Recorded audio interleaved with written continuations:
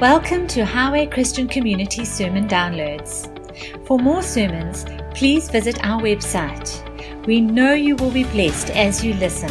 Take care and God bless.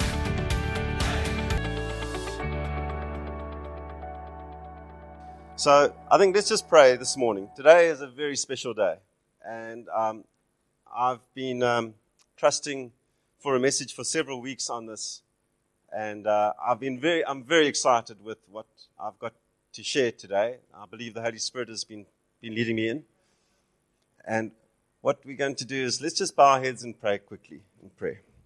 So, Father, we just thank you for this morning, Lord. We thank you for what it represents and all the climax of the ages, Lord. And this day of crucifixion where you took everything that was killing us and separating us from God, and you took it and died with it on the cross, Lord, and set us free. It's a day of freedom, Lord. And we just give you thanks, Lord. I pray that you would have prepared hearts to receive the message today, that your Holy Spirit would minister freely today, and that no one will leave here without having met with you personally, in a personal way. In Jesus' name, amen. Amen. So, I'm going to fight with technology here today, and let's see how it goes. So, I'm going to, the title of the sermon is called Remember Me. And for me, this is a special day of remembrance. There is a whole week, what we call the Passion Week, and it starts, you don't need to read all the small text, I'm not going to go into it. But it begins with Sunday and the triumphal entry. So Jesus comes in to Jerusalem as a king, a humble king. He's on the back of a donkey. And then there are all sorts of things that happen in the space of that week. On the Monday, he clears the temple. He gets a little bit upset with what's been happening in terms of the religious practice and how that's keeping people captive. And he goes in with a whip and he clears the temple. Then on Tuesday, we have a confrontation between Jesus and the Jewish leaders of the day. And he confronts them and he calls out the hypocrisy of the time. He says, come on, Oaks, you're leading people astray and you're leading them into this religious practice. Not what I intended. And it's around about this time that the Jewish leaders decide that they're going to plot against him. So on the Tuesday, don't worry about the small text, but on the Tuesday, they get together. He has a big showdown, and obviously Jesus calls them out, and they get a little bit upset about it. Then on the Wednesday, we don't know for certain, but typically when Jesus has his feet washed by one of the Marys, and she pours out this very expensive perfume onto his feet, and Judas gets quite upset about it. And around about this time is roughly when we sort of believe that he goes off to plot and conspire. And he takes the initiative, that Satan enters into his heart, and he goes off and he makes a deal. But at this time, he gets bribed. And then we are going to focus on Thursday and Friday. Thursday is the Last Supper. And I'm going to speak quite a bit of that today. Where Jesus gets together with the disciples in the upper room. And on Friday is when the real tribulation starts. So it's the Garden of Gethsemane, and Jesus gets betrayed and arrested. So we're going to go off on a little slight tangent today. We're going to talk about altars, and we're going to start in the Old Testament. So the Old Testament is shadows of what Christ did on the cross today. And there's significance behind altars in the Old Testament. I'm going to highlight some of them for you today. I found this quite a revelation for me in the preparation time, and occupational health and safety moment here. But what we see is Old Testament teaching has the altars were often instituted by God. So he actually,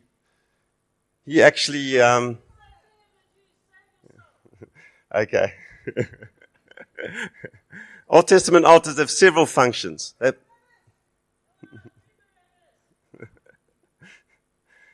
This is Jesus. His timing is a bit premature.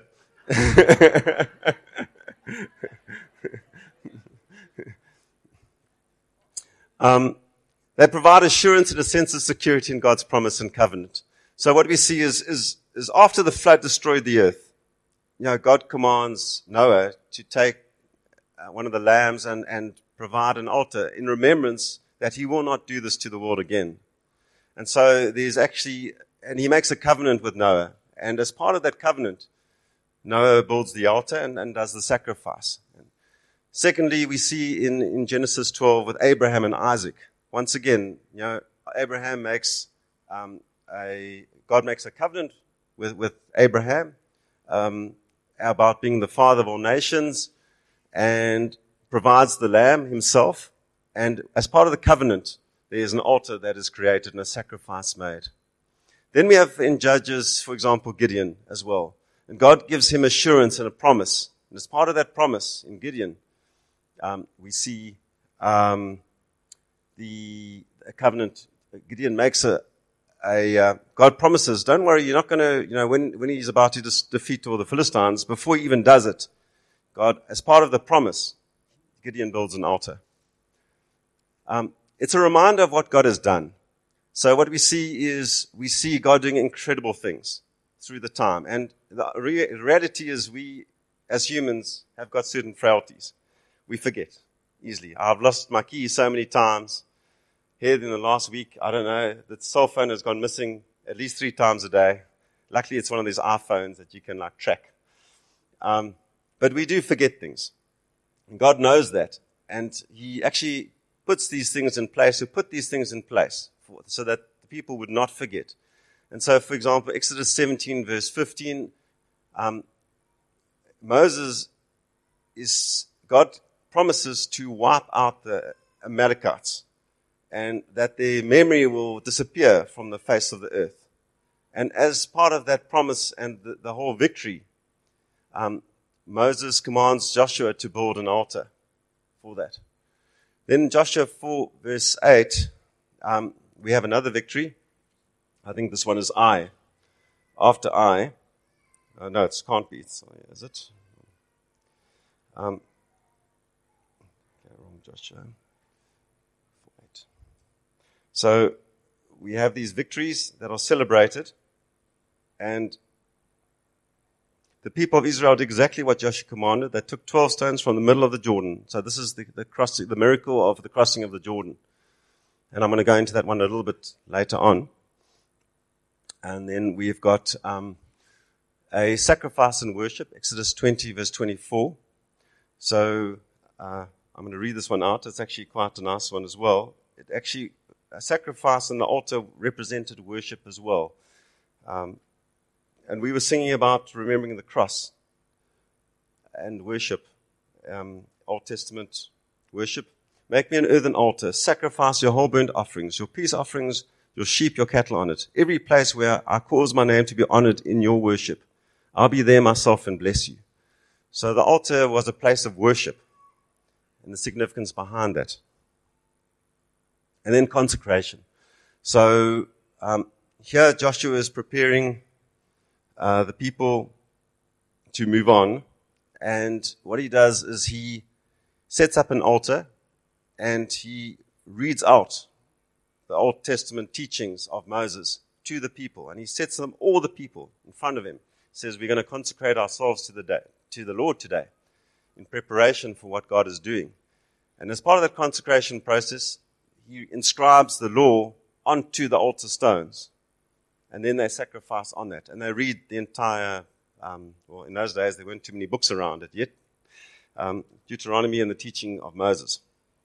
So there was a point of consecration of the people. And then a place of service for the priests. So in Samuel, we see Samuel and Eli ministering to the Lord.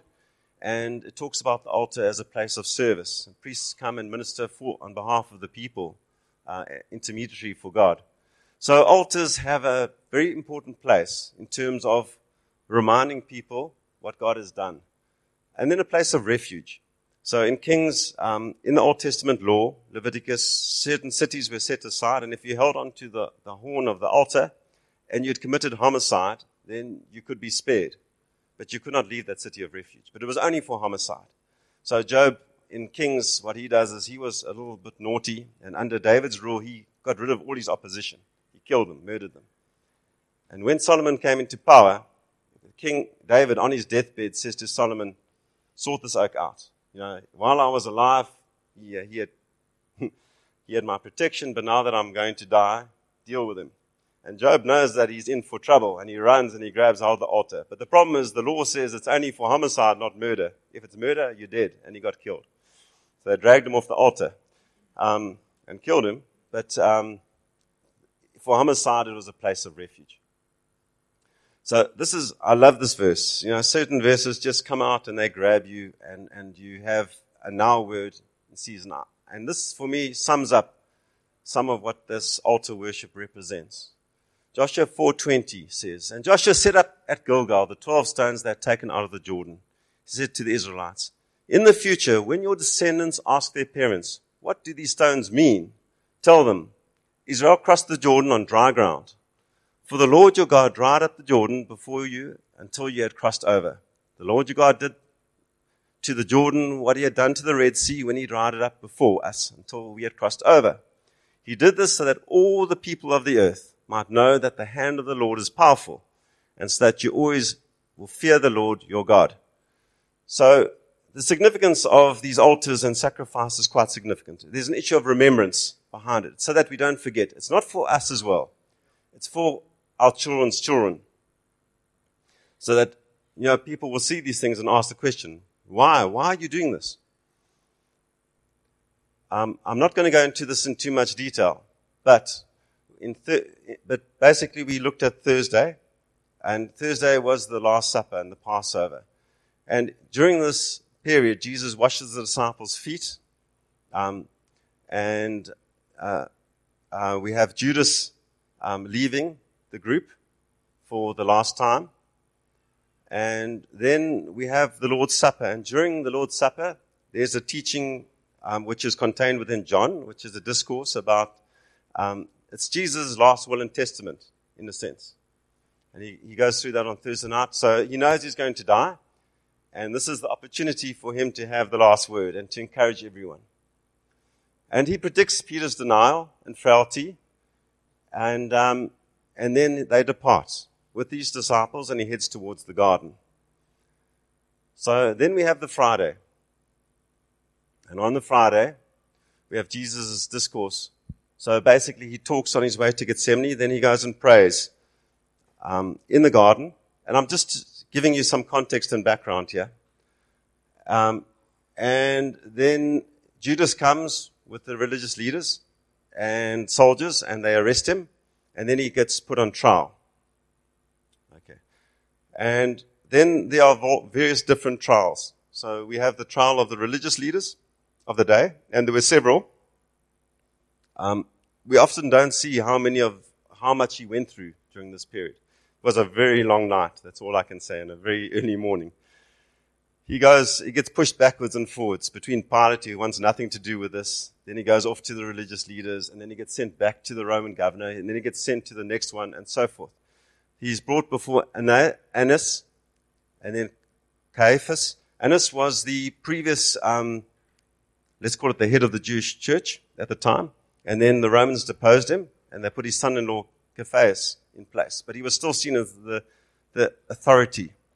And so God was covering all the bases in terms of how this thing worked out. So all religious authority at the time put Jesus on trial.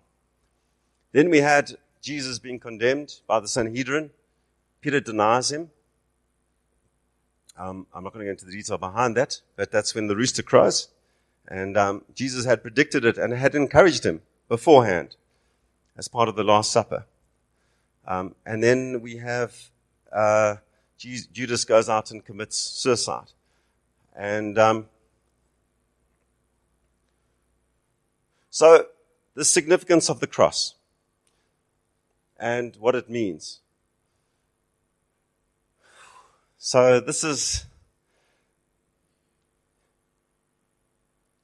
what happened on the cross. Well, we've been having several weeks of discipleship training. I call it Discipleship 101. And the last 4 discipleship lessons have been about Jesus and what Jesus accomplished on the cross. So we have God's promises fulfilled and a new covenant established. So there's this word of covenant and a new covenant coming into place. And the fulfillment of all the promises that had gone before. We are made righteous during this time on the cross. So we had a very good teaching on Jesus being the Lamb, putting himself on the altar for us, being the perfect, unblemished Lamb. And that blood spilled for us makes us righteous before God and sets us free through that. It's the gift of grace. There's the whole aspect that I taught on the new creation. So as part of this miracle of the cross, we actually die with Christ on that cross, spiritually, and we are born again. And that's where the term born again comes from. We die and born again. Our old sinful natures died on the cross, and we are born again in spirit. And we are given authority through Christ who resides in us. So our last teaching on Monday was about this issue of authority. So Christ has this authority, and we are sent out with this commission through that. And that was all achieved on the cross. We are allowed to have this authority with Christ. So the lamb that was slain on the cross. So Old Testament sacrifice, we don't do it anymore. We don't have an altar here in the church, and we don't have a little lamb that we bring in here and slaughter. And we know that Jesus was the lamb for us. So, if you look at the principles of Old Testament teaching and the significance of the altar system and what it is about remembrance, how do we do it nowadays? What did Jesus institute? And we're going to move now back in time from when Jesus died on the cross, and we're going to the Thursday. And basically, the Last Supper. Jesus took bread, he gave thanks and he broke it, and he gave it to them saying, "This is my body given for you. Do this in remembrance of me." And so the significance of remembrance comes back to the altar. Jesus dying on the altar, and the altar that sacrifice is gone and buried now. But now we move to having communion with the blood and the bread broken. So all those items that we were looking at for Old Testament are still applicable, but they just take on a new form. We have the symbol of the cross, and we have the elements of community-orientated communion. The Last Supper. So this Last Supper is very significant. This is the night before Jesus was going to be betrayed and crucified. And he premeditated this. It did not just happen. So what we have, if altars are no more, what does communion give us? The assurance and sense of security in God's covenant. So just as in the Old Testament, we had the Noah setting up an altar for a covenant, we have these communion elements, a representative of a covenant of grace that we live in. We have a reminder of what God and Jesus have done, the victories that he achieved, the victory over death, the victory over Satan. These are victories that we celebrate. In the Old Testament times, it was the victories over the Amalekites. Now it's the victory over sin itself and the victory over death and the miracles that Jesus has done. It's a time to bring sacrifice. We remember, we bring ourselves as the sacrifice now. There is no lamb to sacrifice. We sacrifice. Daily pick up your cross. In a sense, it's about us bringing a sacrifice of worship. Putting these things aside. Not a sacrifice of works. Not a sacrifice of works. It's a sacrifice of ourselves. And a time of consecration. with this time of the elements, we can consecrate ourselves to God. We can remember what He has done for us and say, this is all that God did for me. When I take of these elements, I'm remembering what Jesus did. And I'm setting myself aside. The word holy comes to mind. It's a call to service for some. It might be that in the elements you're serving with the elements yourself, or you're called in that. And it could be a place of refuge. Maybe life is getting you down and you want to be close to God. God is with you all the time, but we remember at the communion that this is a sacred time and that God is with us. And it's for our children when they ask, why do we have communion, Dad? What is the significance of this? So it's something for them to remember. But what else? Okay, so that was Old Testament tie-in. I'm going to look at some of the New Testament aspects of communion. There's this aspect of fellowship. So when we instituted this communion, it's for everyone. We come together as a family, as a church. And we prepared. Where's Robin? There's an aspect of humility behind it. So at the Last Supper, Jesus began by washing his disciples' feet.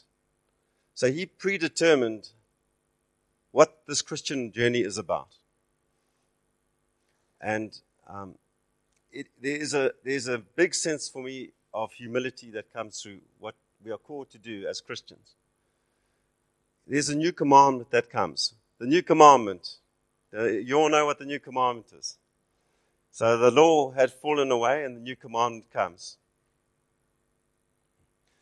Love the Lord God with all your heart and all your soul, and love your neighbor as yourself. So John 13:34, there's a new commandment that is given to us about love. There is redemption, grace, and mercy. If you take Peter's denial, Peter and Jesus had a discourse at the Last Supper. And Jesus said, Peter, you're going to drop me, but it's okay. You're going to drop me, but it's okay. We are going to fall as Christians. We are like Peter. We can deny it and say, Lord, hey, man, I'm never going to sin again. Okay, but the reality is we do have a sinful nature which has been destroyed, but we have some old habits that die hard. So yes, we are born again, renewed, but we do sin from time to time. We are saved. We are not sinners that sin. We are a new creation that falls from time to time.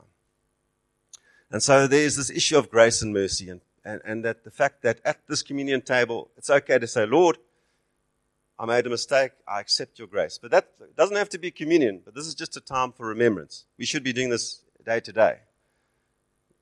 At the time of the Last Supper, in the discourse of John, Jesus talks about the promises of the Holy Spirit then and there. So he actually looks forward and says, look, I'm going, but I'm sending the Holy Spirit, a helper, to help you.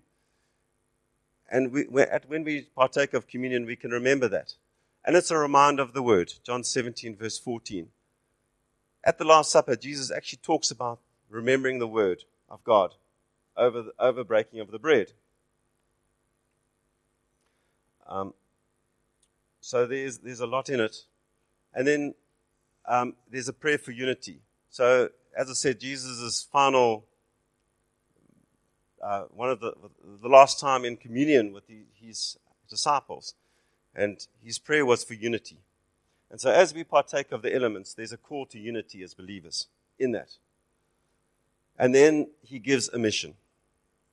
So we are not here without a purpose. We don't just exist. We don't live to die and go to heaven one day.